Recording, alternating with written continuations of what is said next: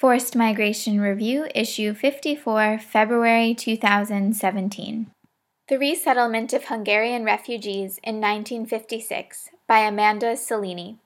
On the 60th anniversary of the Hungarian uprising, it is worth looking back on the efforts to resettle refugees to see that debates about how to help are timeless.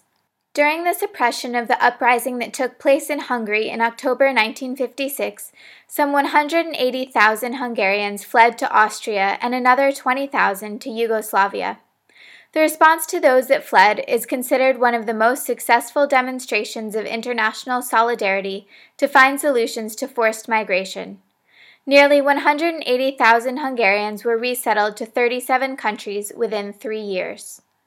Hungary had erected a so-called Iron Curtain along the border with Austria at the end of 1949, a deadly system of barbed wire fences, watchtowers, and landmines intended at the start of the Cold War to prevent Hungarian citizens fleeing to the west. Between May and October of 1956, the physical border and minefield were largely dismantled by Hungary. The Hungarian uprising and the flight of Hungarians to Austria began within the next few days. Austria showed openness and willingness to welcome refugees, noting their prima facie status under the 1951 Refugee Convention. Concerned for his government's ability to handle the vast number of people suddenly arriving in Austria, Interior Minister Oskar Helmer quickly appealed to the United Nations and specific countries for assistance. On 5 November, Helmer sent a telegram to the newly established UN Refugee Agency, UNHCR, and the Intergovernmental Committee for European Migration, now the International Organization for Migration, specifically requesting financial support for Austria and expressing his hope that most of the refugees could soon be relocated to third countries. Quote, "Furthermore, early temporary acceptance of as great a number as possible of these refugees by European states is urgently requested." Stop. Endnote 1. The federal government appeals to the feelings of solidarity in helping refugees, which has so often been evidenced in the past. End quote.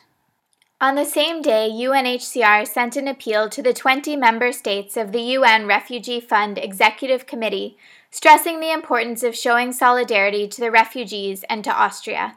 Quote, "In our and Austrian government's opinion, extremely effective help would also be provided if governments sympathetic to the trials of Hungarian people would agree to give at least temporary asylum to greatest possible number of refugees." Stop. Your government is therefore urgently requested to give consideration to this possibility in addition to financial aid for these refugees. Stop. Services of this office are available to assist in selection. End quote. The UN General Assembly, otherwise occupied with the Suez Canal crisis happening concurrently, also called for help but did not mention the resettlement of refugees specifically until the 21st November. Appeals for assistance continued through November from the Austrian representative to the UN, through additional direct appeals via telegram by the UN Secretary General and UNHCR, and through resolutions in the UN General Assembly. As early as 7th November, the French Red Cross flew a plane loaded with medical supplies to the Austrian capital, Vienna, and brought refugees back on the return flight. On 8th November, the first of many trains moved more than 400 refugees to Switzerland.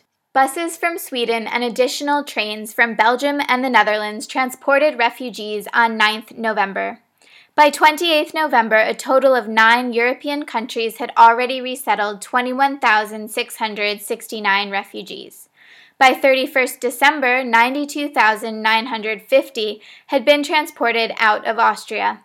In total, 37 countries around the world resettled nearly 180,000 Hungarians. Sweden was one of the first countries to respond to the call for solidarity, resettling Hungarian refugees from Austria just days after the uprising began. Sweden also had national politicians campaigning in the UN system, urging other states to take more refugees, including the harder cases. Norway, on the other hand, chose to watch, wait, and see how the situation evolved on the ground before committing more than financial assistance to Austria. Sweden. By 6 November, the decision to resettle Hungarian refugees was made by Sweden's Minister of Aid and Immigration, Ulla Lindström. On the following day, camps in Austria were contacted to coordinate selection, and a Swedish delegation was sent. the Labor Board began planning the selection process as well as the process for reception of those resettled. On 12 November, 73 children and 30 mothers went via train from Vienna to Malmö. On the same day, busloads of Hungarian men headed toward Sweden. On 15 November, a new request for a larger quota came from UNHCR. Support from the public and newspapers also argued for a larger number of refugees to come to Sweden, and on 21 November it was decided that another 2,000 should be resettled.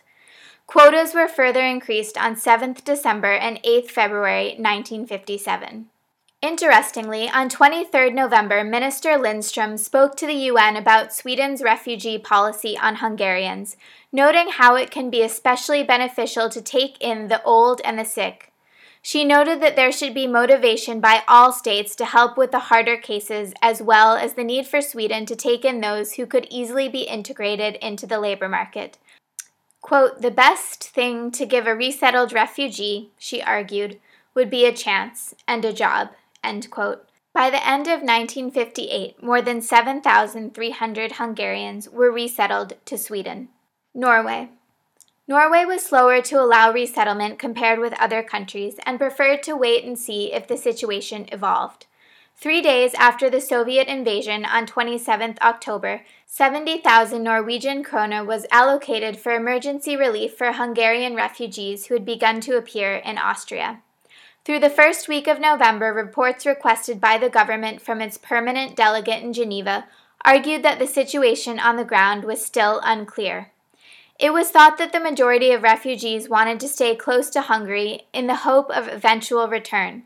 Despite acknowledging requests from UNHCR and the Austrian government to directly resettle refugees, and despite growing public opinion in Norway supporting the refugee cause, the government was advised to offer only financial assistance for the refugees where they were, in Austria.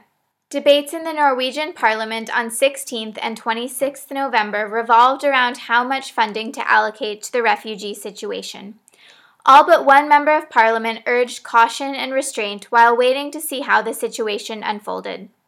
After another direct appeal from UNHCR for resettlement, a debate on 30th November acknowledged the need to strike a balance between helping people in Austria and resettling them to Norway.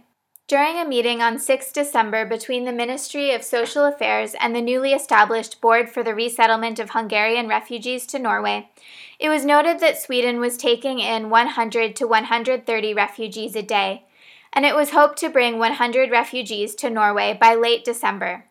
By 13th December 1956, the first transport of Hungarians to Norway arrived. By the end of 1957, nearly 1,500 Hungarians had been resettled to Norway, including tuberculosis patients and their families. The internal debates in Sweden and Norway in 1956 parallel those in 2015, when countries in Europe were attempting to respond to a sudden influx of refugees and asylum seekers. Sweden's reaction in 2015 echoed the speed of its response in 1956. Along with Germany, it was one of the first and only European countries to let refugees and asylum seekers in before eventually pausing to question whether they had the capacity. Norway, by contrast, first held a large domestic debate pitting the merits of increasing the annual quota with specific spots allocated for Syrians against simply donating money to countries neighboring Syria hosting large refugee camps, before deciding both to increase their resettlement quota and to donate money to the region. As the experiences of Sweden and Norway demonstrate, the years may pass, but domestic debates about solidarity and how best to respond to flows of refugees and asylum seekers appear to remain constant. Amanda Cellini, AmandaCellini@gmail.com.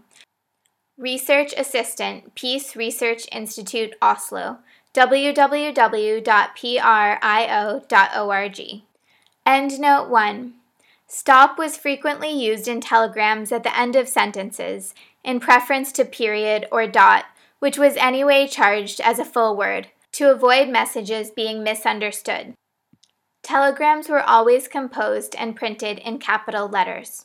FMR is an open access publication. You are free to download, copy, distribute, or link to this article as long as it is for non-commercial purposes and the author and FMR are attributed.